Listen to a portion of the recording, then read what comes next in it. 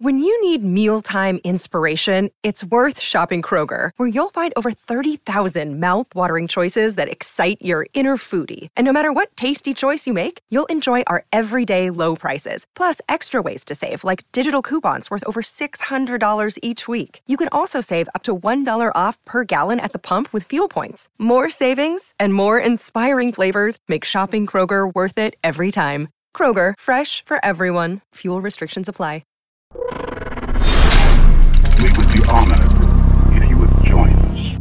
Before Jin's untimely demise at the hands of Darth Maul in Episode 1, Dooku was losing faith in the Republic, and along with it, the Jedi Order for being basically its follower. He saw the corruption of the Senate and felt they were liars. Deep down, he was guided by more ideals than by practical considerations. After he witnessed a crisis that the Republic responded to by dispatching Jedi like disposable attack dogs, their mission ultimately resulting in their deaths. Dooku vowed that if the Republic caused any more needless Jedi deaths, that he would leave the Order for good. A while later, there was another crisis that the Republic mismanaged, and Jedi died. Sticking to his beliefs, he left the Order on his own terms, returning home and requesting access to his family money and title, thus becoming Count Dooku. It was his belief that the Republic had to fall, so that a new government could be reborn. This was the base structure for his turn, and the premise of what Palpatine used to manipulate him.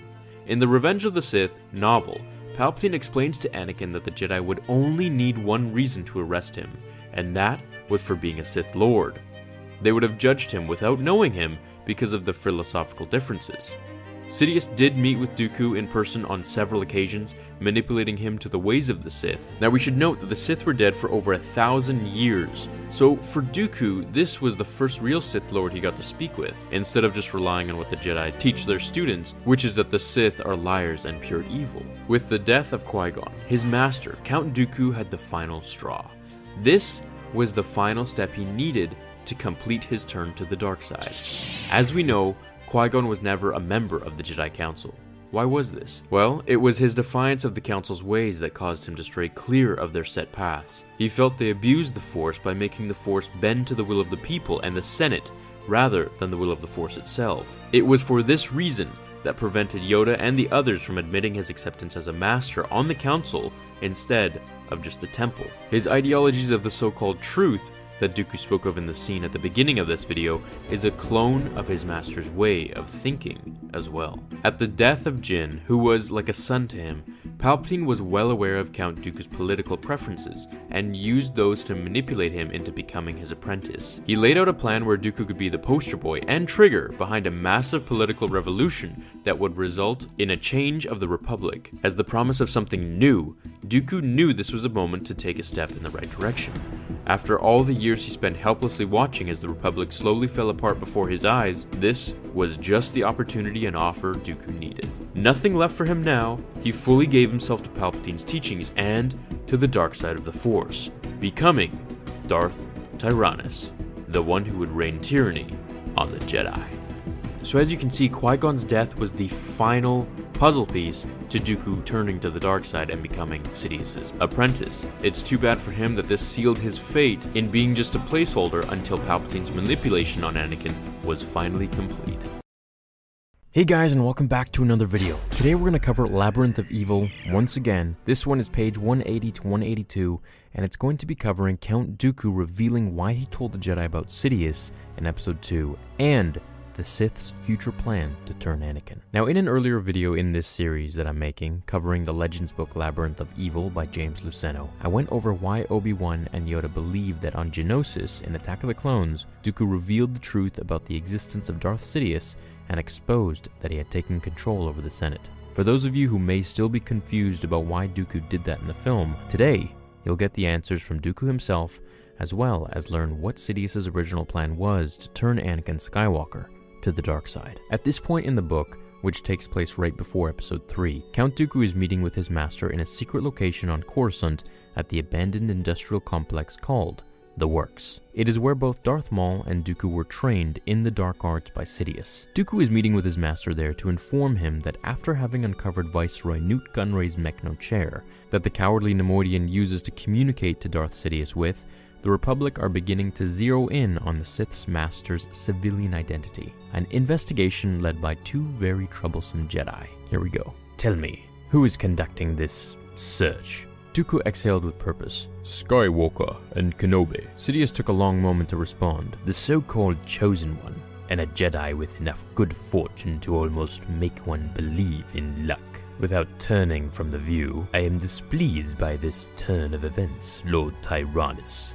Greatly displeased. Once Master and Padawan, Kenobi and Skywalker had become the scourge of Dooku's existence. On Geonosis, he had deliberately allowed them to pursue him, just as Sidious had instructed him to do. Also as instructed, Dooku had made Kenobi aware of the existence of Darth Sidious, as a means of confusing the Jedi Order by telling them the truth. In the sloop's docking bay, he had demonstrated his mastery to Kenobi and Skywalker, although Skywalker hadn't been as easily defeated the second time they had dueled. Enraged, the young Jedi had proved a powerful opponent, and Dooku suspected that he had grown only more powerful since Geonosis. Long have I watched young Skywalker, Sidious had once admitted, and all the more so of late. Sidious paused to consider something, then said, Yes, I begin to see the blazes along the trail Skywalker and Kenobi will follow. Sidious turned to Dooku, grinning malevolently. Their single-mindedness will deliver them into our hands, Lord Tyrannus. We will set our trap for them on Neos 3. Dooku allowed his skepticism to show. As remote a world as can be found in known space, my lord. Nevertheless, Kenobi and young Skywalker will find their way to it. Dooku decided to take it on faith. What would you have me do? Nothing more than make arrangements, for you are needed elsewhere. Employ outsiders. It is done. One small addendum. See to it that Obi-Wan Kenobi ceases to be an irritant. Sidious sneered the name. He represents so forceful a threat to our plans. Sidious shook his head. But Skywalker does. And Kenobi has been as a father to him. Orphan Skywalker once and for all. And he will shift to the dark side. An apprentice? Sidious gazed at him. In good time, Lord Tyrannus. All in good time. So, was revealing the truth at Geonosis genius or dangerously irresponsible? I mean, why even take the chance? Why even have the Jedi investigate the Senate at all? So that Palpatine looks that much more clean, assuming the Jedi didn't find anything? If Dooku hadn't mentioned it, the idea may never even have occurred to the Jedi. Ultimately, it turned out to work. But is that because the Sith strategy was so clever? Or was Dooku trying to actually tell Obi-Wan and warn the Jedi of what's to come? Was this his way of getting Sidious out of the plan and forming his own? What about Sidious's initial plan to turn Anakin to the dark side? What if Dooku had killed Obi-Wan during his confrontation against the two of them in Revenge of the Sith? Would that have turned Anakin immediately? Or would it have simply pushed or shifted, as Sidious likes to put it, the Chosen One towards the dark side earlier than what happened in the movie? He would not have ended up in the Darth Vader suit, as there would be no duel on Mustafar. But do you believe at this point in Anakin's life, just prior to Episode 3, that the death of Obi-Wan Kenobi would have turned him to the dark side? Or was it only saving Padme that could have turned him? Personally, I think his trust would have been completely destroyed with the Jedi had Obi-Wan died. He would have maybe been able to see more of the political agenda that they had, more like Dooku and Qui-Gon even, had this possibly happened. But at the end of the day, I don't think anything would have really made Anakin turn to the dark side like it did if it weren't for Padme. It was really all he cared about. When we first encountered Count Dooku in Attack of the Clones, it might be hard to remember, but up until then, he had already trained and served under Darth Sidious as his Sith apprentice for 10 years. Even before Count Dooku began his dark descent, he was considered one of the most powerful and revered Jedi in the Order. So, how did Sidious turn him and instruct an apprentice who was already a master of the Force? And given that Sidious was actually the Republic's Supreme Chancellor, and couldn't just disappear for days at a time, where did the two Sith meet to train and plan their next moves? As I'm sure many of you have already guessed, I'm going to attempt to shine some light on those questions by reading from another passage in James Luceno's Labyrinth of Evil, the Legends prequel book to Revenge of the Sith. Now, at this particular juncture in the story, Dooku has returned to Coruscant in secret, to a place where bodies go to disappear, a mostly abandoned and burned out industrial district known as the Works. The entire sector might have been demolished if it could have been determined. Here's the excerpt from the novel, and then we can talk about it.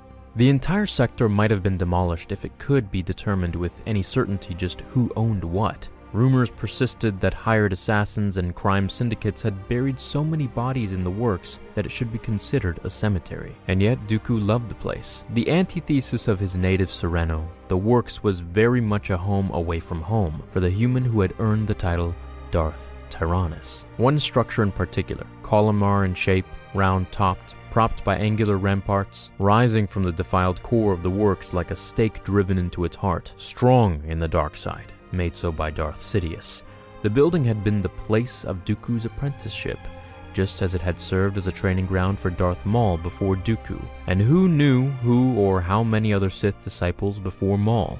During the 10 years preceding the outbreak of the war, when Count Dooku of Sereno was believed to have been peddling his separatist agenda to disenfranchised worlds in the mid and outer rims, he had, in fact, spent long periods of time in the Works, coming and going at will, or as required of him by Darth Sidious. Even in the 3 years since, he had been able to visit Coruscant without fear of detection, thanks in part to unique countermeasures the Genosians had engineered into his interstellar sloop. Dooku surveyed the docking bay with a certain fondness, recalling the years he had spent under Sidious's tutelage, learning the ways of the Sith, practicing the dark arts, perfecting himself, mastering evil, Yoda would have said.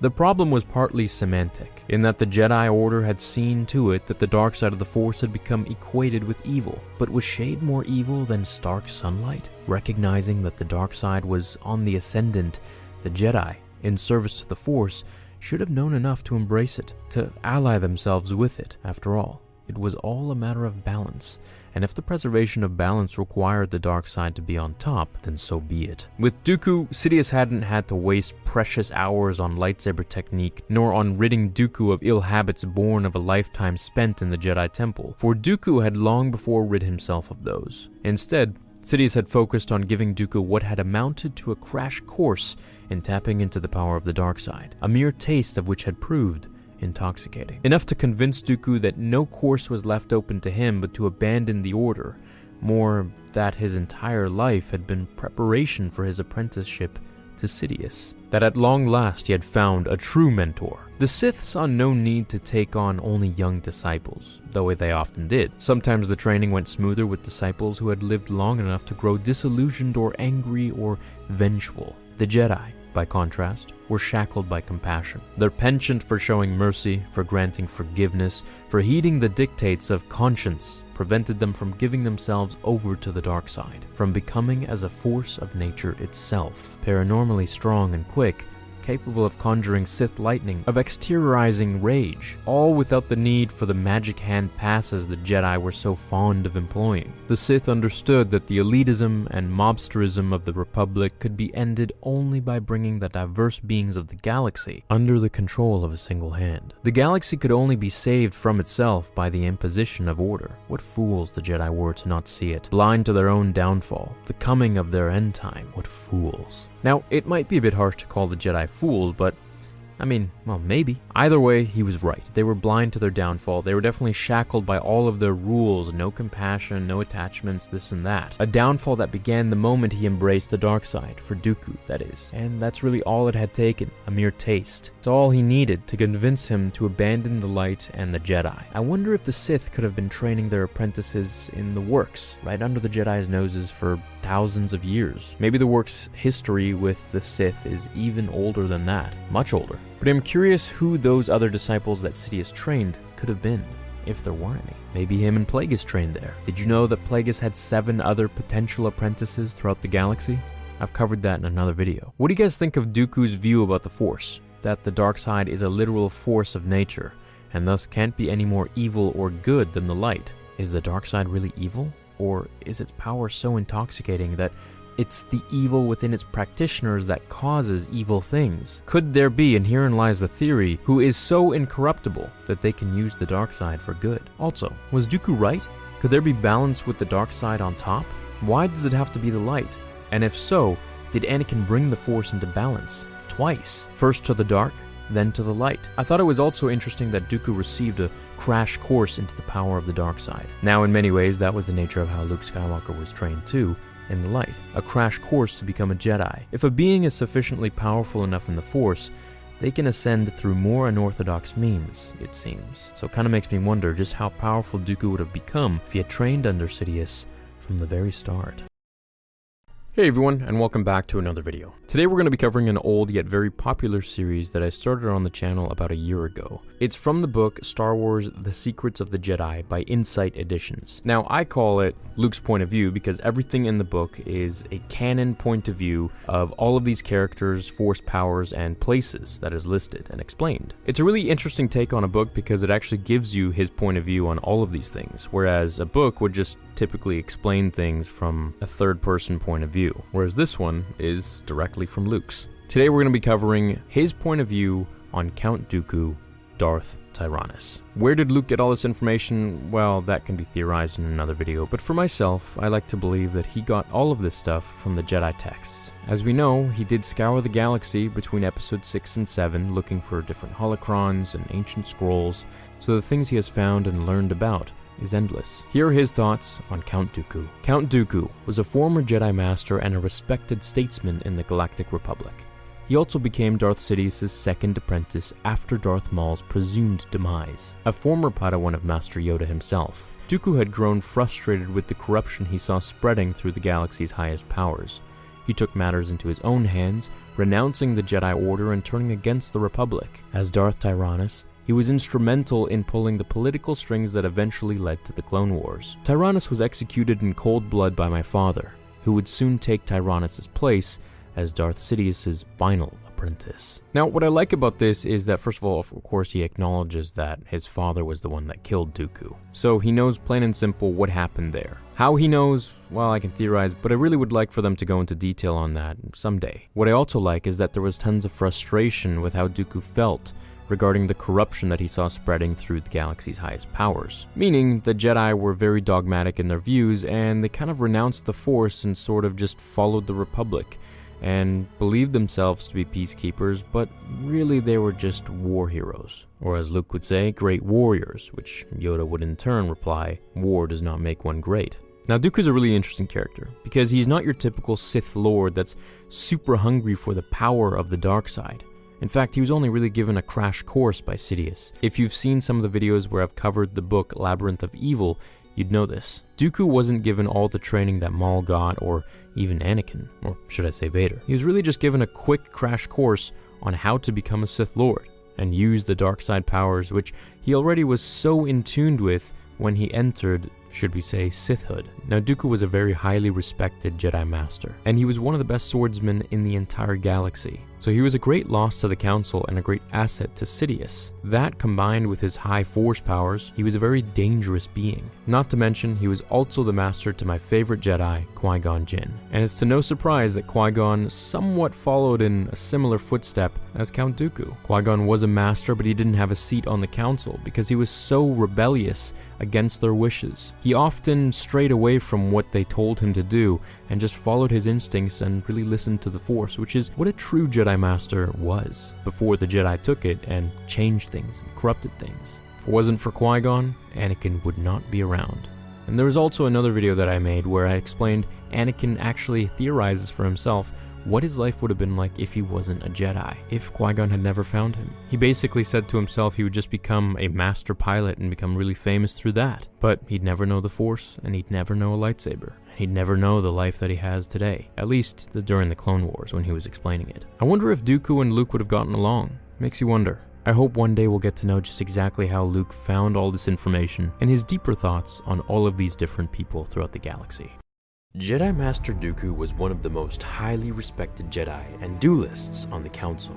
He was a big loss when he decided to leave the Order on account of seeing their dogmatic ways kill too many Jedi for the sake of the Republic's political demands. Once returning to his home of extremely affluent nature, he ended up finally succumbing to Palpatine's persuasion into the dark side of the Force, and became known to the galaxy as Darth Tyrannus, the one who brought tyranny to all. Among his old-school nature, he chose to wear only the finest of clothing, such as specially made Rancor-skinned boots and finely woven protective garments. Among these prestigious and carefully selected items, we come to the focus of his lightsaber. Darth Maul attracted much attention partially due to his double-bladed weapon, which resembled his vicious and aggressive fighting style, which was relentless and overwhelming just like his lightsaber. So, what was the reason for Dooku's curved hilt? Well, we'll first start with his lightsaber fighting style. Being a master of the Form 2 Makashi, which focused on purely duelist to duelist type of fighting, harnessing one's ability to wield the saber through immense efficiency and precision. This caused him, just like his old-fashioned clothing, to carefully custom design his lightsaber to his preference and liking. It suited him perfectly, as the respectable man that he was, regardless of which side of the Force that he chose. The use of curved hilts allowed for more precise movements as well as near-perfect flexibility when engaged in lightsaber-to-lightsaber combat. It was also more complex and gave the creator of such a hilt more of a challenge in aligning the crystals, which you can imagine would be difficult. This was perfect for Dooku's ego. Added to this, it required a minor variation in holding the grip. Curved hilts needed to be held more in the palm, rather than from the fingertips like a normal lightsaber. The hilt's curvature also gave the wielder more power when delivering overhand strikes, and in doing so, would alter the angle of the attacks by the merest fraction of a degree. This was usually just enough to confuse and disorient an unsuspecting opponent, which proved to be evident in his duel against Obi-Wan and Anakin on Geonosis in Episode 2. Also added to that duel, Dooku was just that much more well-versed with lightsaber combat, and overall just a better fighter, at least at the time. However, the hilt style wasn't limited to just Form 2 users. Anakin used a curved hilt with Form 5 to great success. During his first duel against Asajj Ventress, after being disarmed, he stole one of Ventress's lightsabers and defeated her with it, despite not having any training with the hilt style. The only weakness to this lightsaber hilt was deflecting blaster bolts, in which the same weakness belonged to Form 2. However, due to Dooku's blade mastery and experience in the Force, he could fend off many blasts to save his life. Here's a bonus fact: did you know that Darth Bane also used a curved lightsaber at one point in his lifetime? Have you guys ever wondered about the peculiarity of Dooku's lightsaber? It was for sure a little bit different, and I've covered in a lot of different videos about why he had it this way. It was a much more old-fashioned style for fencing, and actually the actor who played Dooku, Christopher Lee, was very, very skilled in fencing himself. So when the swordsmen behind the film saw him, they said, well, let's give you a one-handed lightsaber style. Anyways, the curved lightsaber provides more power on his downswing and allows for obviously just a different, more interesting look. As we can see here, we can see the activator and the different grips and all this and that. Pretty basic. However, there was one button at the very top that other lightsabers did not have. This button was a thumb trigger that can shorten the blade instantly for short-range surprise attacks. So let's say Dooku was fighting against someone and his lightsaber was locked, like he was here against Anakin. And this also just proves to the fact that he could have killed Anakin in this moment, but he was merely testing him as part of Palpatine's plan. He could have easily hit this button, retracted his lightsaber, moved out of the way, and it would have just been at half or even a quarter of the length, and he would have just killed Anakin very easily. Dooku was one of the best swordsmen in the entire galaxy for the Jedi, and even the Sith. He was unbelievably advanced in terms of lightsaber-to-lightsaber combat. However, in the end, it was Anakin's strong offense that eventually got him off his guard and, well, he lost his hands. Now, if Dooku were fighting at his best ability, I'm not too sure if Anakin would have really beat him. He wasn't fighting against Anakin with everything that he had like he was against Yoda, his former master. And by the time he realized it's too late to start trying hard, it was, well, too late. Now, another thing interesting from his lightsaber is, of course, the emitter guard. This prevented anything from happening, such as his hand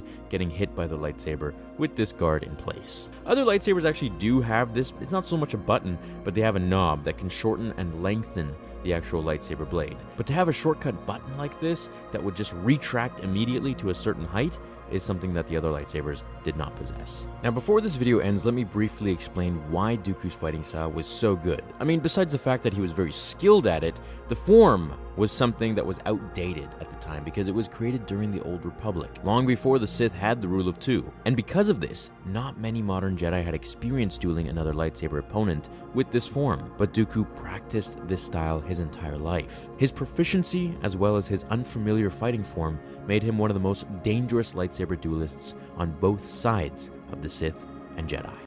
Count Dooku, the most respected Jedi formerly on the Council, and master of one of my most favorite characters in Star Wars, Qui-Gon Jinn. While he was one of the most respected and valuable Jedi on the Council, he eventually left due to not believing in their values anymore. They were too corrupt by believing too much in the Republic and becoming too political and doing all their dealings. So eventually, Dooku left due to his own ideologies and the persuasion of Darth Sidious. And then the final blow was Qui-Gon Jinn, his apprentice, dying. Count Dooku was no stranger to lightsaber fighting, having mastered Makashi, the second form, which dealt with lightsaber-to-lightsaber combat mastery. It was no surprise that he was trained by none other than Yoda himself. Mastering lightsaber combat so well, he eventually advanced to an elegant-shaped curved hilt, which allowed him to put more power into the downswing of his attacks. Now, here's a fun fact. Sir Christopher Lee, the actor who plays Count Dooku, was very, very masterful and proficient in fencing. So obviously, the stunt choreographer for Episode 2 and 3 took this to his advantage and basically gave Dooku this one-handed style of fighting, which reflected his fencing perfectly. In Attack of the Clones, he took out Obi-Wan, then Anakin Skywalker. In Revenge of the Sith, Anakin unleashed his darkness, harnessed his rage, and defeated Dooku, taking his hands and beheading him with his own lightsaber. So, what happened to it? Well, after Anakin chopped his hands off, grabbed his saber midair, and then sliced his head off, we can see in this shot, as he goes to rescue Obi-Wan, that Dooku's lightsaber, along with his hands, head, and lifeless body, all lay on the ground. Here's an excerpt from the novel. Now he stood over a headless corpse that he couldn't bear to see, but he couldn't make himself look away. And he knew it hadn't been a dream at all, that he'd really done this. The blades were still in his hands, and the ocean of wrong he dived into had closed over his head, and he was drowning. The dead man's lightsaber tumbled from his loosening fingers. I couldn't stop myself. Right there we have proof that he dropped the lightsaber in shock of what he just did, and then left it there. As he piloted the ship after fighting Grievous down onto Coruscant, the tail end of it split off and then was destroyed. Now this tail end was where Dooku's lightsaber was, and unfortunately it went up in flames. I personally would have liked for Anakin to take it with him, partially because it was just a unique lightsaber and I don't know, it just looked so cool, but mainly to present it to the Council and pretty much insinuate a promotion to Master. Dooku's lightsaber to this day is still one of my favorites, and I think it's super unique. The rise of Dark Jedi plagued the Order with many new challenges, and among these challenges was how to outwit enemy Force users in lightsaber duels. But there was a problem. Since the lightsaber was created millennia ago, the Jedi Order had only used one simple technique in combat. This was known as Shi-Cho, or Form 1, and it was almost entirely useless when it came to dueling other lightsaber-wielding combatants. After all, the Jedi held a monopoly on the weapon, and they arrogantly never expected to face off against splinter groups of their own community. Now, Form 1 reflected their short-sightedness. That first technique relied far too much on a Jedi's natural connection to the Force, and their ability to use it to direct their actions. Without a series of specific deadly moves, watching any Form 1 duelist was akin to watching a youngling wildly deflect blaster bolts from a training droid. Desperate for a way to defeat the ever-increasing Sith and Dark Jedi left in the wake of their great schisms, the Jedi took their dueling halls and developed Makashi, Form 2. So what exactly was Form 2? And why did it suddenly disappear, nearly 1,000 years before the rise of Darth Sidious's new galactic empire? When we look at Makashi, it's tempting to describe the martial art as an entirely reactionary new form.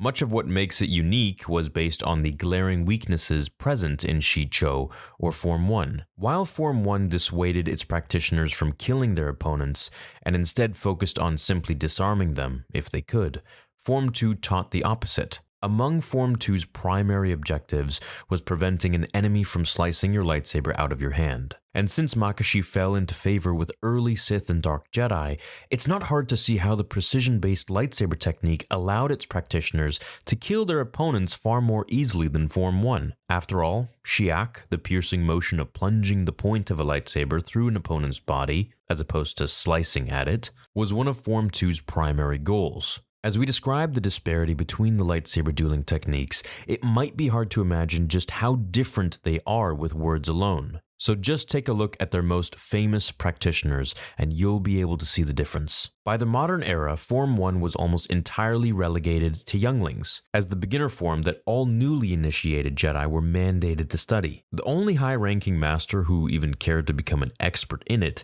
was Kit Fisto. Throughout the Clone Wars, the Nautolan Master showed just how powerful Form 1 could be when wielded in the right way, able to deflect blaster fire from multiple enemies in the midst of a battle and take on several melee options at once. The far less precise but liberal style of Form 1 was perfect for taking on several lesser skilled enemies at once. But when we look at Form 2's most famous master, we see an entirely different tale. Count Dooku was one of the only Form 2 experts alive during the Clone Wars, and he also happened to be among the greatest duelists in the galaxy. Empowered by his own great strength in the Force, and also the dark side, Dooku used Form 2 to easily defeat Anakin Skywalker, Obi-Wan Kenobi, and even Darth Maul in combat. In his small but precise strikes and parries, you can see just how different Makashi was to other lightsaber techniques. The Sith Lord often remarked that lightsaber dueling was about precision and control, both attributes that Makashi focused on. But there's a reason Count Dooku was one of the few remaining Form 2 masters by the Clone Wars. By Palpatine's era, the Sith had hidden themselves for an entire millennium. That meant the Jedi didn't have to worry about fighting lightsaber-wielding opponents in battle,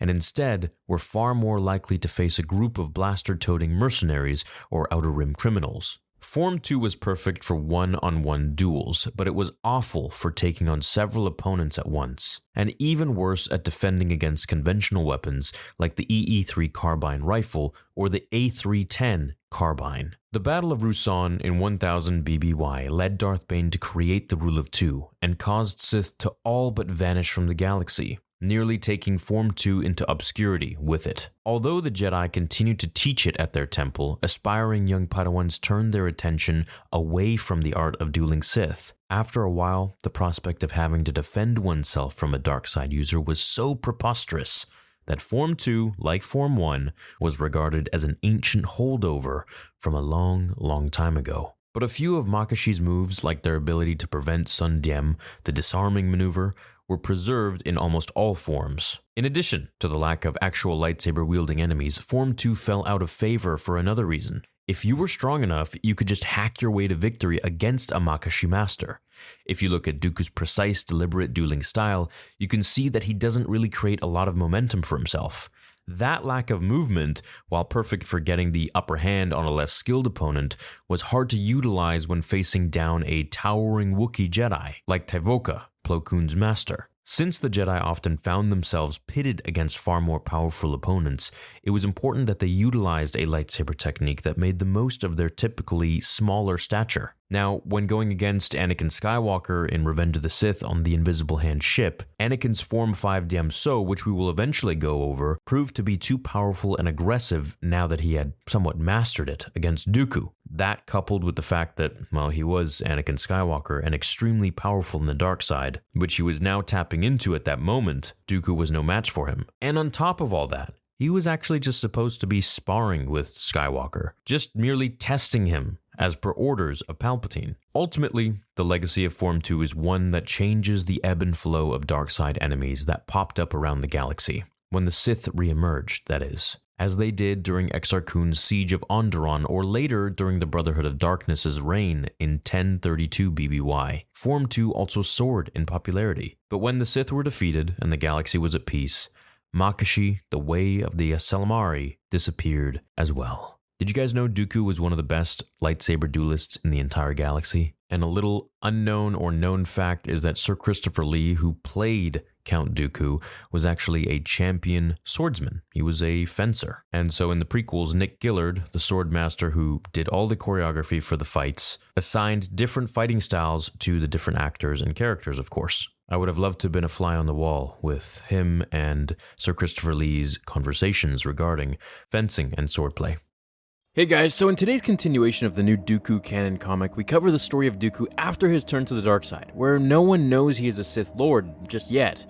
They all think he's just retired back to his home of Serrano with all of his family money, and now is living as Count Dooku, nobleman and ex-Jedi Master. Picking up where we left off in yesterday's video, where Dooku was sent to do Sidious's bidding to basically hijack an arms dealer, which would later be used for the Separatist droids, most likely. We see him converse with Tony the Tiger Jedi, who I might add is the first Jedi to actually acknowledge and find out that Dooku is a Sith Lord now. Now, as Sidious basically tells Dooku to befriend this Jedi Knight and get to know him a little better so that he doesn't foil their plan, Dooku does exactly that and says that he's going to help the Jedi with his mission that the Council has sent him on. So basically, the Jedi is sent here to infiltrate this arms dealer, where Dooku is there to infiltrate him as well, but obviously to take advantage of him and take all the guns for himself, or rather for the Separatist army. Dooku basically spins it like this. He says, "My young Jedi, even if I weren't concerned for your safety, I do have a rather sizable financial investment on this world." As they leap over skyscrapers to get to the place that the Jedi leads them to, they are immediately ambushed. As Jedi Jackson slices the door,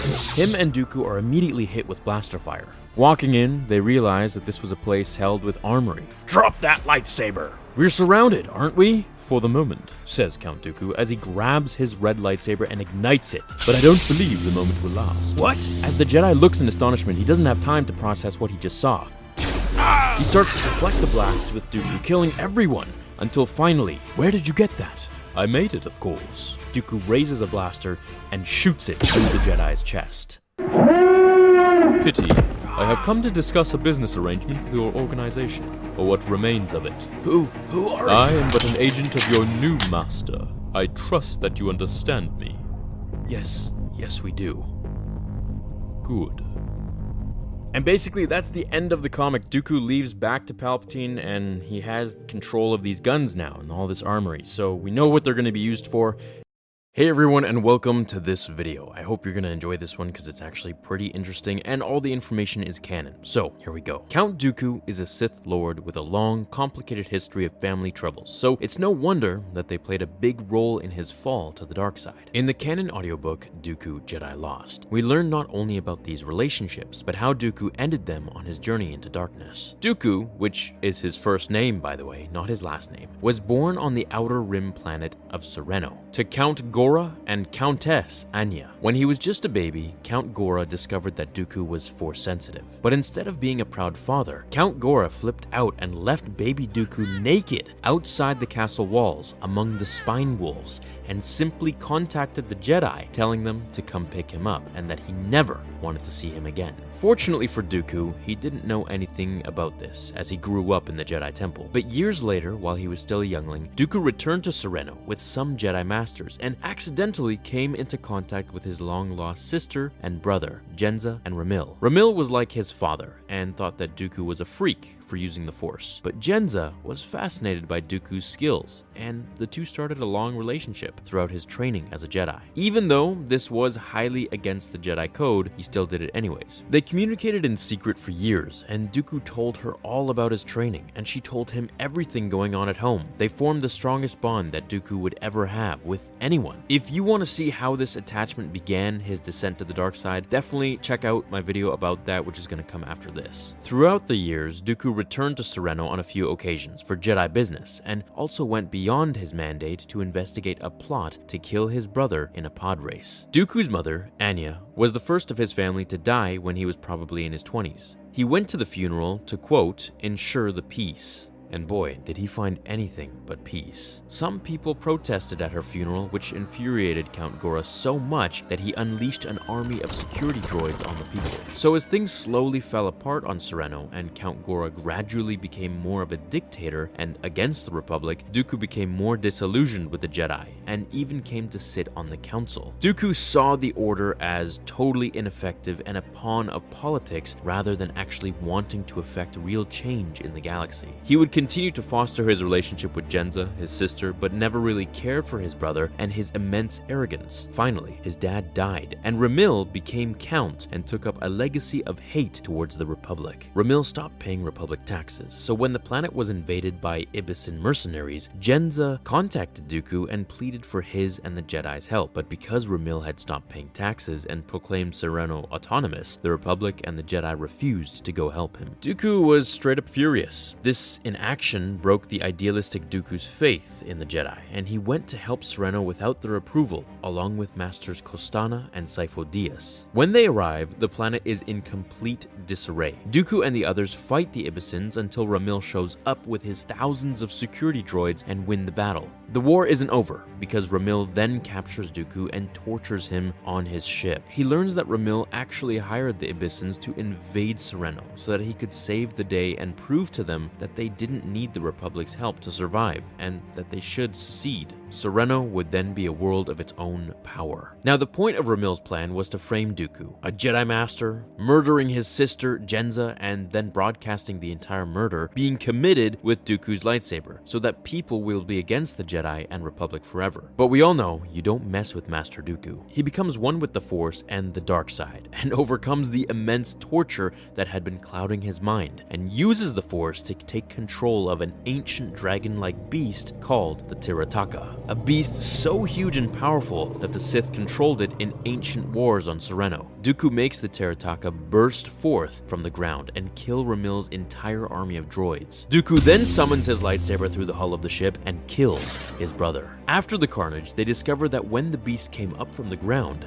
he brought vast amounts of very valuable ore. Master Costana says the Republic will definitely come now and offer aid so that they can possess it. Sereno is saved, except Dooku doesn't like that the Republic only comes when it's good for them, and he says that Sereno can process it themselves. But Dooku knows that his planet is in chaos without any ruler now that Ramil, his brother, is dead. However, Dooku is the senior member of the ruling house, and he proclaims that he is leaving the Jedi Order and that he is now Count Dooku of Sereno. Dooku and Jenza's relationship continues on as the last remaining members of Clan Sereno. They begin to drift apart though, as Dooku becomes more vocal about leaving the Republic and encourages other systems to do the same. Jenza is kidnapped in order to lure Dooku, so Dooku sends Asajj Ventress to rescue her. Jenza barely survives the ordeal and begs Dooku to stop his feud with the Republic and the Jedi in general. She begs for him to bring Sereno back. Biggest of all though, she begs for him to stop listening to the man in the cloak, who we all know is Palpatine, Darth Sidious. She says he's only using him and doesn't have his best interest at heart. In short, Jenza begs him to be the brother that she loves, not the one that he has become. To Dooku, though, his new life as a Sith has become his future. Regardless of who his family is or was, his last step in becoming a Sith is to rid himself of all ties to them. He orders Asajj to assassinate her. Jenza can't believe it and begs for her life, but it's cut short by Asajj's blade. Dooku hardly blinks an eye. He leaves and tells Asajj to destroy the body. His descent to the dark side is now utterly complete. So, what do you guys think? This was a very dark and grim tale, but it is canon and it is true, and it shows us the backstory of Dooku and basically his rise and fall as a Jedi, sort of, in a very condensed sense. Now, throughout the book, Dooku is actually very relatable, but once you get to this point, you see how truly selfish and consumed by the dark side he had become. Yoda was surely disappointed and heartbroken that his pupil student had become the very thing he swore to destroy.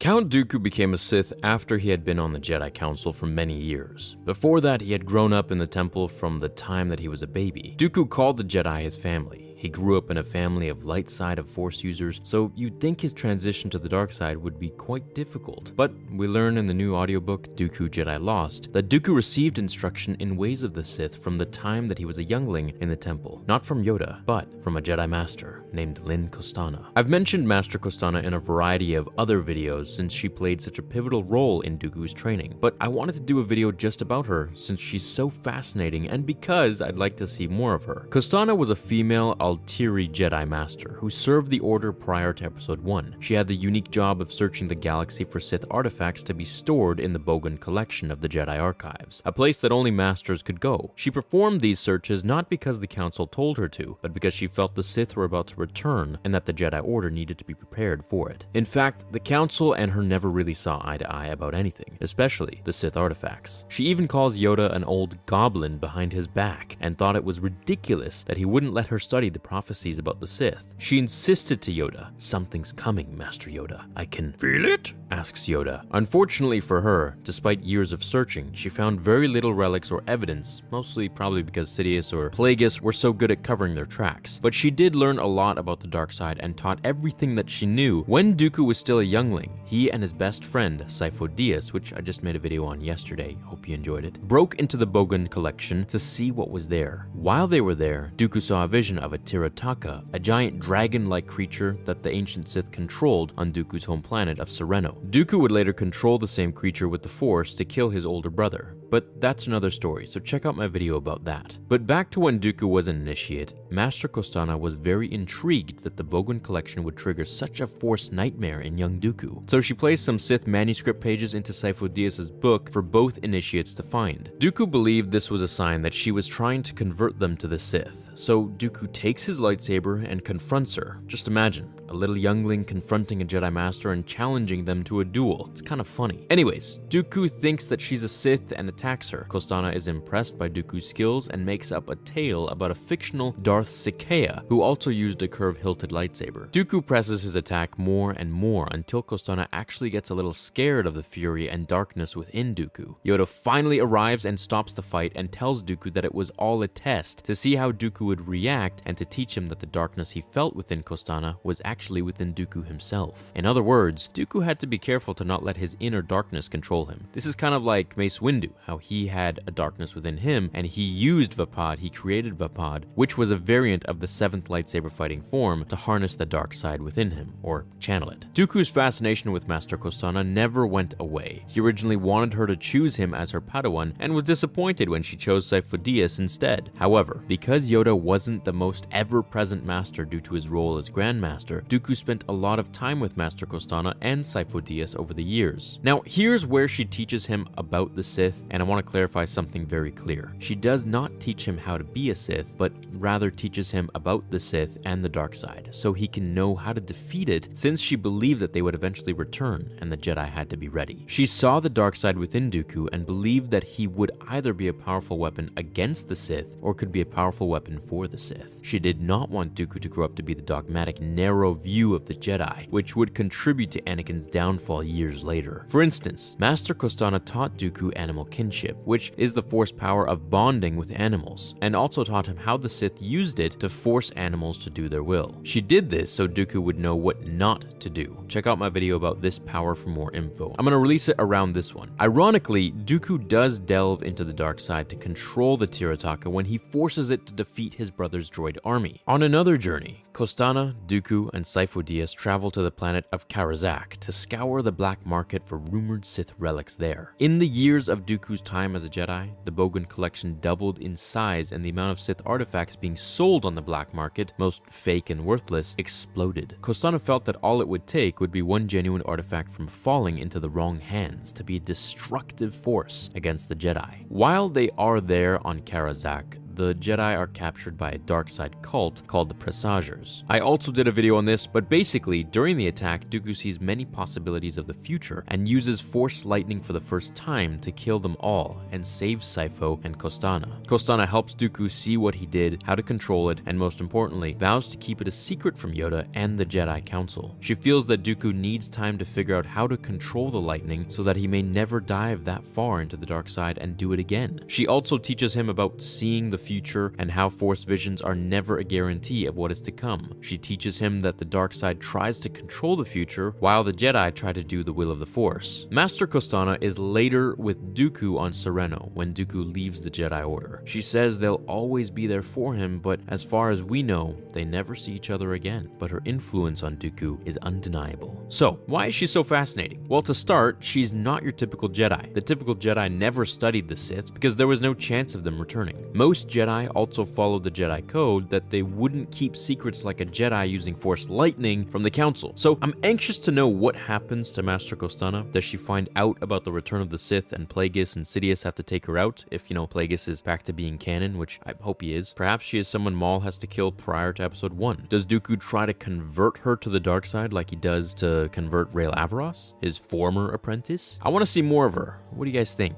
Do you think she's around when episode 1 happens, or does she meet her end prior to that? Hey everyone, hope you're doing well today. Today we're going to cover another excerpt from the Labyrinth of Evil, which takes place just before Revenge of the Sith. This one covers a pretty interesting topic. Well, I pretty much say that about every one of my videos, but hey, I try to choose only interesting topics, so I guess that's why. But anyways, today's is about Count Dooku and his thoughts on the Chosen One. So, unlike his former apprentice, Qui-Gon Jinn, Count Dooku was far more skeptical, even, one could argue, contemptuous of the prophecy of the Chosen One, or at least he was with the notion that Anakin Skywalker was the being that would bring balance to the Force. The reason it couldn't be Anakin, in Dooku's view, had all to do with the life circumstances Anakin was born into. Now I'm going to explain, but first I'm going to read another passage from Labyrinth of Evil by James Luceno, which in the old EU told the story of Anakin and Obi-Wan's adventures just prior to the beginning of Episode 3. At this particular moment, Count Dooku is reflecting on his disappointment with the Jedi and their reliance on the Chosen One prophecy. They waited for the Chosen One to be born, mistakenly believing that only he or she would be capable of restoring balance. Such was the danger of prophecy. It was into such times that Dooku had been born, placed because of such a strong connection to the Force among an order that had grown complacent, self-involved, arrogant about the power they wielded in the name of the Republic. Turning a blind eye to injustices, the Republic had little interest in eradicating because of profitable deals forged among those who held the reins of command. While midichlorians determined to some degree a Jedi's ability to use the Force, other inherited characteristics also played a part, notwithstanding the Temple's best efforts to eradicate them. Having hailed from nobility and great wealth, Dooku yearned for prestige, even as a youngster. He had been obsessed with learning all he could about the Sith and the dark side of the Force. He had towed the Jedi line, become the Temple's most agile swordsmaster and instructor, and yet the markings of his eventual transformation had been there from the start. Without the Jedi ever realizing it, Dooku had been as disruptive to the Order as would be a young boy raised in slavery on Tatooine. Now, one of the things that's interesting about Count Dooku is how George Lucas purposely created the character to be an older, colder, more jaded reflection of Anakin Skywalker. As both the Count and Skywalker were prodigies of the Force, exceptional duelists and amongst the best of their generation, perhaps any. Plus, there's the fact that they both fell to the dark side. Therefore, in many ways, they are parallels of each other. So, when Dooku says he was just as big a disruption to the Jedi Order as Anakin, it could be that somewhere deep in his own head, Dooku might believe that it's him who is the Chosen One, and jealousy is what drives his dismal of Skywalker. You see, when he brings up other inherited characteristics, he doesn't mean Anakin's unusually high midichlorian count, though he acknowledges their importance as an indicator of the strength of a Force-sensitive's connection to the universal energy. Other traits are necessary to truly stand out, or so Dooku believes. And for the Count of Sereno, that extra ingredient is the station in life you are born into. Blue blood, as they say. Dooku's aristocratic heritage, to him, makes him superior to a slave from Tatooine. Now, Dooku is wrong, of course. The Force doesn't discriminate on a being's class based on how much money you have or where you come from. Jedi and Sith have come from all corners of life in the galaxy, Anakin being a prime example of that. He was born into slavery and was the actual Chosen One. But even though Force sensitives appear from all walks of life, there are also powerful Force legacies. The most famous example, of course, being the Skywalkers. So, not blue blood, but Jedi blood. Heritage does play a factor too. That's why Darth Plagueis' parents were carefully selected. Now, I do wonder what would have come of Dooku and Sidious's partnership if Anakin had died in the Clone Wars, if Count Dooku became second in command of the Empire and not Vader. But of course, Dooku was never meant to go that far with Sidious. He was merely just a tool. How would he have planned to usurp his master, and do you think he would have ever made for a better or worse emperor than Sidious? What does Emperor Dooku look like? The Dooku Empire, if you will. There's an excerpt about that in the Revenge of the Sith novel on Dooku's plans had he survived his fight with Anakin, which I'm going to get into in another video. It's quite interesting. Hey guys, how are you all doing today? So, have you ever wondered what Count Dooku's original plan was had he not died at Anakin's blades? What if he had gone to see his vision through?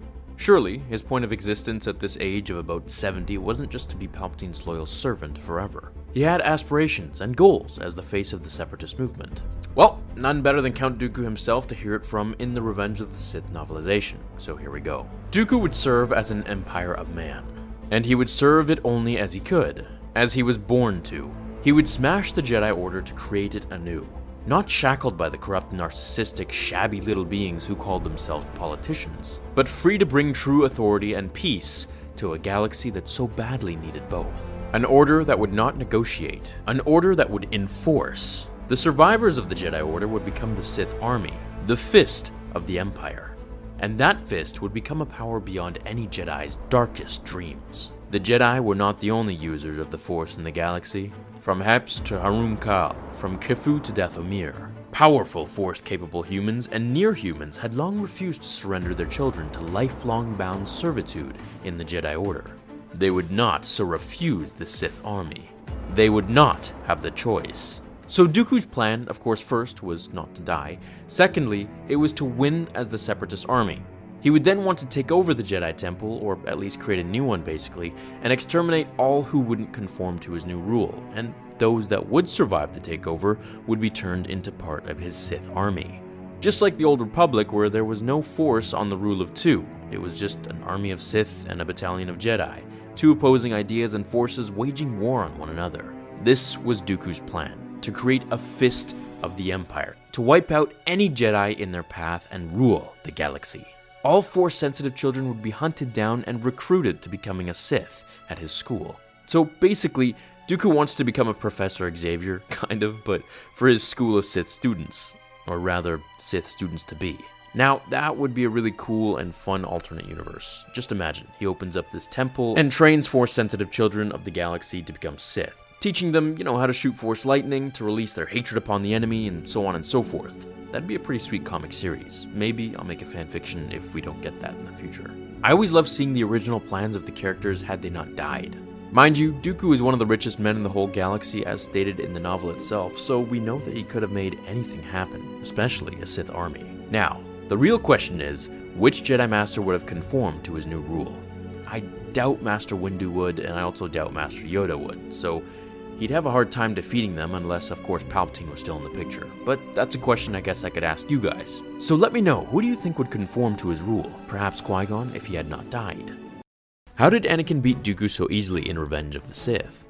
Dooku was one of the most respected duelists in the galaxy, trained by Master Yoda, master to Qui-Gon Jinn, and known by all for his perfection in the Form 2 fighting style, Makashi. Dooku was one of the only people in the galaxy, apart from Windu and Palpatine, who could keep up with Yoda in a duel. He beat Obi-Wan in Episode 2 and as well here, so why did he lose to young Anakin? First, I'd like to reiterate some text from the Revenge of the Sith novelization in regards to this scene, and then we'll go into details as to how Anakin beat him. In the book, Sidious had told Dooku to hold back because he wanted to use Anakin to kill Obi-Wan, and now I quote, "Then Sidious, for some reason, decided to intervene. Don't fear what you're feeling, Anakin. Use it, said Palpatine. Call upon your fury. Focus it, and he cannot stand against you. Rage is your weapon. Strike now. Strike. Kill him." Dooku thought blankly, kill me? He found himself wondering in bewildered astonishment if Sidious had suddenly lost his mind. And then he felt a sickening presentiment that he already knew the answer to that question.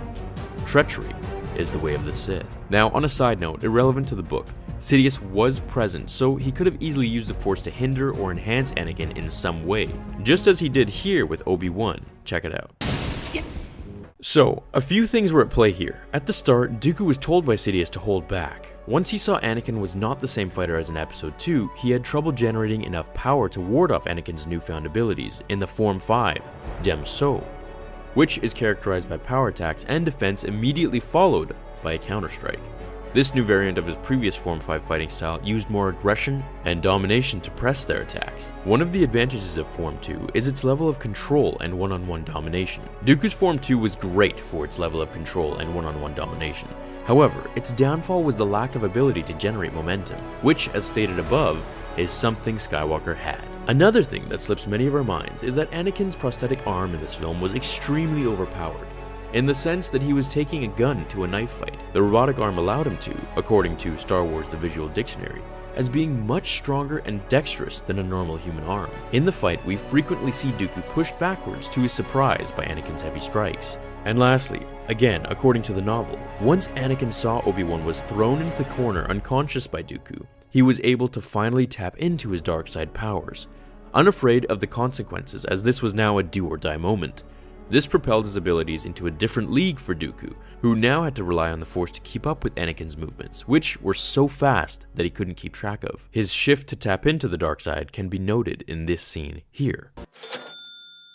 I hope this shed some light on how Anakin was able to defeat Dooku for what seemed so easily. Now, I think it makes a little more sense. Hey guys, and welcome to today's new episode. So, in The Phantom Menace, we got the death of Qui-Gon Jinn at the hands of Darth Maul. During the funeral, many highly respected Jedi Masters such as Yoda and Mace Windu were there to pay their respects along with Anakin, Obi-Wan, Queen Amidala, and Palpatine. Now, of all the people that were there, why wasn't Count Dooku? I mean, even Jar Jar was there. Dooku was Qui-Gon's master, and it was his death that helped push Dooku over the edge of committing to leaving the Jedi Council and joining the Sith. So why wasn't he at the funeral? Because George hadn't thought of him yet until episode 2. Alrighty guys, thank you so much and I will see you... Nah, I'm just kidding. As much as I searched the novels and as much as I wanted to find the answer for this, there isn't one. Plain and simple, there's zero answer to this that I could find. However, I can hypothesize a reasonable answer in Galaxy that would make sense. Dooku at this point in the timeline had just been hit with the news of his former apprentice dying. This drove him over the edge. He was already disillusioned with the Jedi Order for a while now, and he was planning on leaving, but this was what set him off. In the Legends Darth Plagueis novel, he said this to Palpatine before Qui-Gon's demise. Dooku blew out his breath. Perhaps it's something we can discuss in the future. You've made your decision, then. Dooku nodded. If one more Jedi dies because of the indolence on the part of the Republic and moral equivocation on the part of the Council, I will leave the temple and refuse to look back.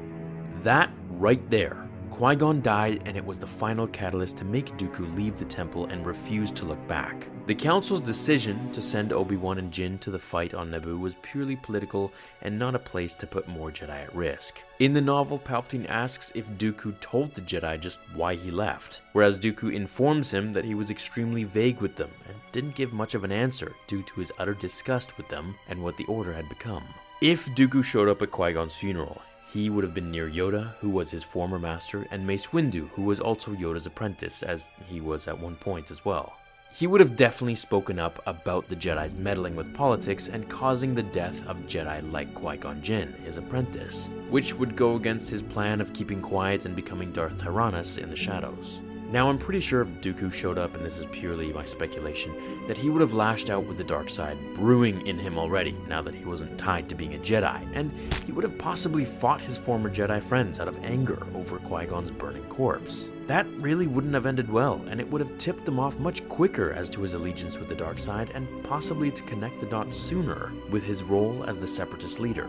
At the very least, they would think that the rule of two would be in order here, and he would be the master to Darth Maul. I wish Count Dooku was in episode 1. I wish we saw him on the council when Anakin came into the chambers at least.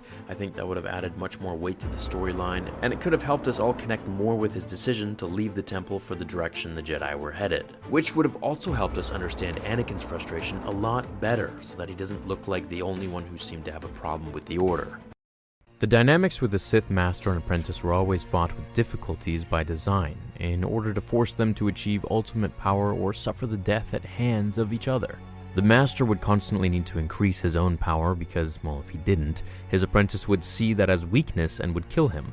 The apprentice, on the other hand, would always have been striving to increase his own power because if he didn't, then his master could easily replace him with a stronger and far younger apprentice.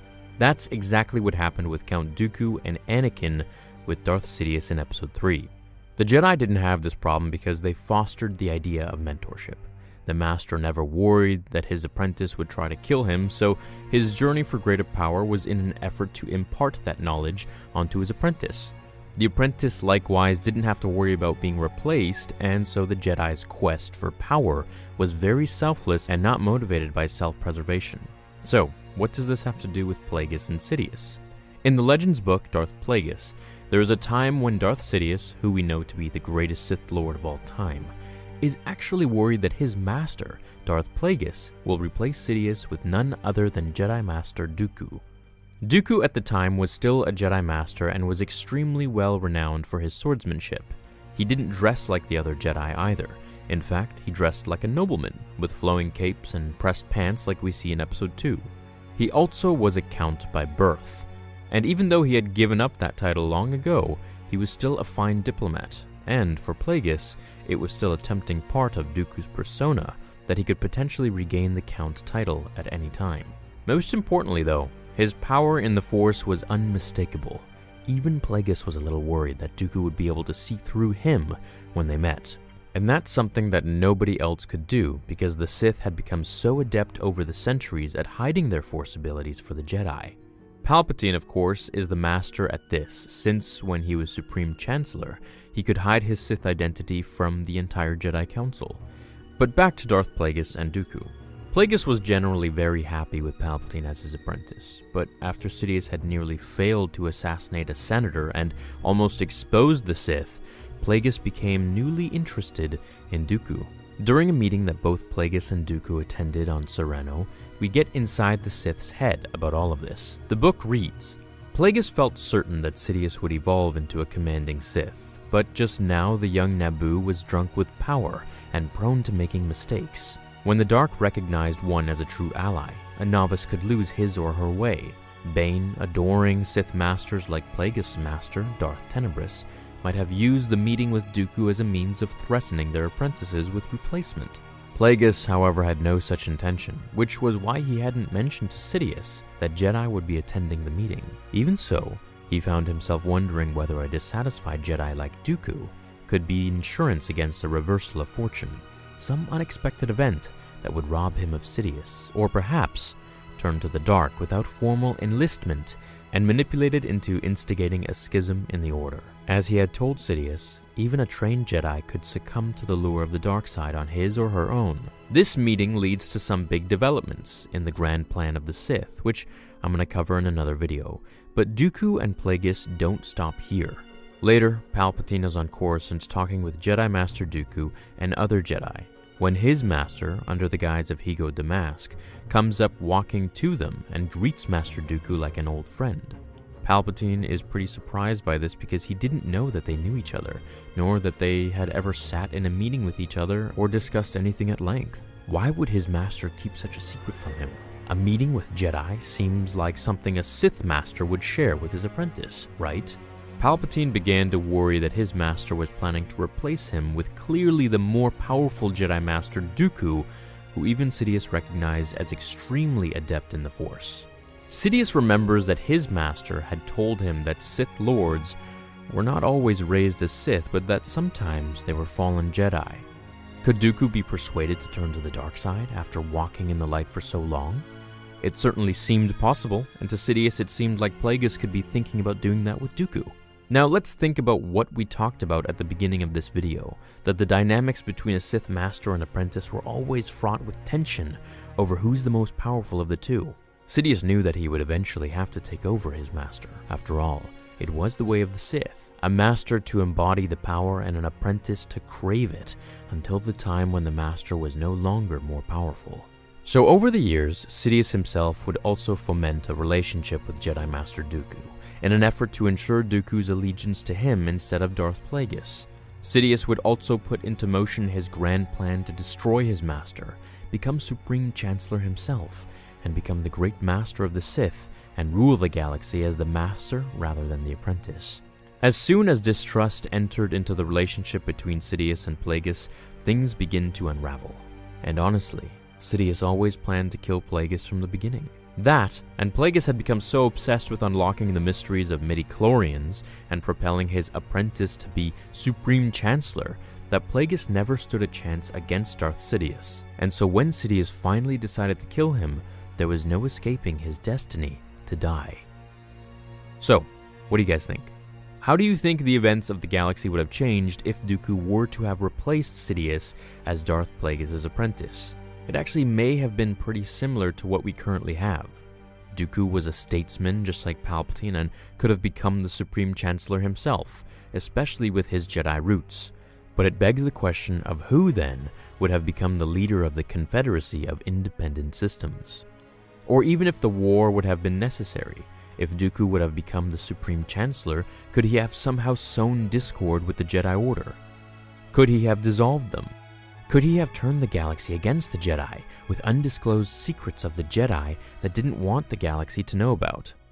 Undoubtedly, if Sidious was replaced by Dooku, the fate of the galaxy would have been quite different. At the very least, we would have gotten a pretty awesome fight between Sidious, Plagueis, and Dooku, and that's something that I really would have loved to have seen. Maybe for a fan film someday, who knows? Hey everyone, how are you all doing today? So when Episode 2 Attack of the Clones hit theaters in 2002, we were introduced to a new Sith Lord, and one of my favorites, Darth Tyrannus, aka Count Dooku, aka the Count of Sereno. His power was crazy when he dominated Anakin and Obi-Wan, and then he went toe-to-toe against Yoda, which was the first time that we saw Yoda use his lightsaber in the movies. I mean, I remember I was 12 years old, it was crazy in the theater, everyone was going nuts, they were clapping, they were cheering, and it was definitely an awesome memory that I have. I remember thinking, wow, he's so powerful. Now, almost 20 years later, we're finally learning more about that master and apprenticeship in the new canon audiobook, Dooku, Jedi Lost. You guys have heard me talk about it before. It's really a fun audiobook, and I really enjoy it. In it, we learn why Yoda, who was the Grand Master of the Jedi Order and normally didn't take his own Padawan, chose to personally initiate Dooku, and that Dooku originally wanted to be trained by another Jedi Master. Prior to Yoda, Dooku had his eyes set on a Jedi Master named Lyn Costana, a Altiri female who served the Jedi prior to the events of Episode 1. Dooku wanted to be trained by her because of her expertise in Sith artifacts. Dooku was fascinated with them and even snuck into the Jedi archives one night with Sifo Dyas to look at some. The whole part in the audiobook gave me a very Harry Potter vibe, and it was something that was definitely fun to listen to. Master Costana shared Dooku's obsession, and she went around the galaxy locating and analyzing Sith and Darkside artifacts so that the Jedi could prepare for the inevitable return of the Sith. She believed that the Sith would return sooner and the Jedi needed to be ready, a view that the rest of the Jedi didn't share, especially Grandmaster Yoda and the rest of the Jedi Council. Now, Yoda believed that finding relics was unnecessary and could potentially lead to the dark side. He especially disagreed with Master Costana that younglings and Padawans needed to be prepared for a potential return of the Sith. He believed that they wouldn't come back. Her fascination with these artifacts was so strong that Dooku even accused her to be a secret Sith when he was still a youngling, a claim that he later learned to be incorrect, but also strengthened his desire to be trained by her. If a Jedi can learn from the dark side and resists its call like she was doing, he wanted to learn it too. So when it came time for the Masters to choose their apprentice, Dooku was ready. At this time of the Jedi Order, younglings paired off to have a lightsaber duel with each other in front of the Masters, and the Masters would be guided by the Force in selecting the Padawan that they wanted to train. Dooku wanted to impress Master Costana, so he fought and defeated his friend Sifo Dyas with one hand behind his back and blindfolded. To his surprise, though, Master Costana selected Sifo Dyas as her apprentice. How could she do this? It was outrageous, it was unfair, and he knew that she felt a connection with him over the quest for Sith artifacts, but she still chose another. His anger was tempered, though, when Yoda surprisingly chose him as a Padawan. While it wasn't against the Jedi Code for members of the Jedi Council to take Padawans of their own, it was rarely ever done, except in emergencies, because the nature of their work would separate master and apprentice, often, and would be a unfair to both. However, Dooku would indeed become Yoda's first Padawan in quite some time. When his training with Yoda begins, Dooku finds Yoda meditating in the courtyard. Dooku tries to get his attention, but Yoda doesn't respond. Dooku figures he doesn't want his meditation disturbed, so he leaves and comes back the next day to find Yoda still meditating and still ignoring him. Dooku comes back day after day and is ignored for an entire month, his anger rising and rising each day until he pulls out trees from their roots to get Yoda's attention. Now, this part in the audiobook was really sweet because he actually manipulates mud to make it look like sculptures and is basically just doing anything to impress Yoda at this point. Yoda finally opens his eyes and simply asks Dooku if Dooku is ready to begin his training. So the start of Dooku's apprenticeship is full of trolling and starts with a bang. During the course of his training, Yoda often had Dooku go on missions with other Jedi, so Yoda could remain on Coruscant for his Grandmaster duties. On one occasion, Dooku got to join Master Costana and Sifo Dyas to track down a relic where they were ambushed by a dark side sect and are about to be sacrificed as part of a dark side ritual. Dooku experiences a series of visions of his future and uses Force Lightning for the first time in order to kill the captors. This surprises Master Costana, but she lets her obsession with the dark side overcome her better Jedi judgment, and she says they should keep this a secret between them and not tell Master Yoda. Check out my other video on that to learn more about it. So even though Master Costana was not his official master, she mentored the young Dooku unlike any other Jedi. She once even told him a story about a Sith Lord named Darth Sidious as a lesson to test the young Jedi, and told him that this Sith Lord had used a curved lightsaber. So now we know where Dooku came up with the idea, and probably, partially, why he used one. Of course, it also helped him with his unique fencing style. So if Master Costana was going to mentor the young Dooku anyways, why did Yoda feel the need to take on the extra burden of training a Padawan? It's something that Dooku asked himself on more than one occasion, even confiding with Sifo Dyas when he said, "For as long as I can remember, I felt as if I don't belong." "Don't say that," replied Sifo. "You are the most accomplished Padawan in a generation. Everyone says so. You say so most of the time. As long as I've known you, you've strived to be the best. No, actually, it's more than that. You've known that you are the best. Remember when Yoda chose you as his Padawan? The others were surprised, but not me. It made complete sense. Yoda would want to shape you." Dooku quickly responds, "What if I don't want to be shaped? Everyone is so sure of my future. Yoda, the Council, I'll become a knight one day and take a Padawan of my own, become a master, join the Council, and then what? Rule the galaxy?" says Sifo Dyas incredulously. Dooku looks at him confidently and says, "I could." Now what I love about this conversation is how much it foreshadows a similar conversation that Anakin and Padme will have years later, where he says that someone should rule the galaxy. It also foreshadows Dooku's rise to leader of the Confederacy in the Clone Wars, linking these two characters and their lust for power very well. But this conversation between Dooku and Sifo Dyas also tells us two reasons why Yoda chose to personally train Dooku. One, because Dooku had the potential to be one of the most powerful Jedi in years, and Yoda was the best equipped to train such a raw power, himself being the most powerful Jedi in the Order. The second reason is because Yoda sensed Dooku's arrogance and his fascination with the dark side. Yoda only trusted himself to train him. Dooku's fall to the dark side is an intriguing one, and it amazes me how it affects the way Yoda approaches Anakin's training all those years later. Hey guys, so in Star Wars, we all know that Count Dooku was a Jedi Master far before he turned to the dark side. Apprenticed to Master Yoda, he later went on to be the master of Qui-Gon Jinn, who trained Obi-Wan. At some point during his career as a Jedi Master, he felt it was necessary to leave the Order and join the Sith Lord Darth Sidious, who we all know is Palpatine. Now, the passage that I'm gonna read is from The Labyrinth of Evil. It's a Legends novel now, and it takes place when Obi-Wan basically asked Master Yoda just why Dooku left the Order and turned to the dark side. It's a pretty long passage, so I'm gonna stop talking and get to the scene for you. Here we go. I've heard rumors about Dooku's early fascination with the dark side. Was there not an incident in the temple involving a stolen Sith holocron? Yoda squeezed his eyes shut and nodded. True, that rumor is. But understand, Obi-Wan, a Jedi Dooku was for many, many years. Difficult the decision is to leave the Order. Influenced he was by many things. The death of your former master, for one. Even though avenged Qui-Gon was. He glanced at Obi-Wan. Complicated this is, not merely by what we know, but by what we do not. What we have to assume. Yoda stopped, then gestured to a carved bench. Sit for a while. We will enlighten you. I can. Obi-Wan sat, his heart wanting to race. A stern master Dooku was to Qui-Gon and others. Powerful he was, skilled, disdainful, more important, convinced that lowering the shroud of the dark side was. Signs there were all about us, long before the temple you came, long before Qui-Gon came. Gross injustices, favoritism, corruption. More and more called the Jedi were to enforce the peace. More and more deaths there were. Did the Council sense that the Sith had returned? Never absent they were, Obi-Wan, but stronger, suddenly, closer to the surface. Spoke much of the prophecy Dooku did. The prophecy of the Chosen One. The larger prophecy that unfold the dark times would.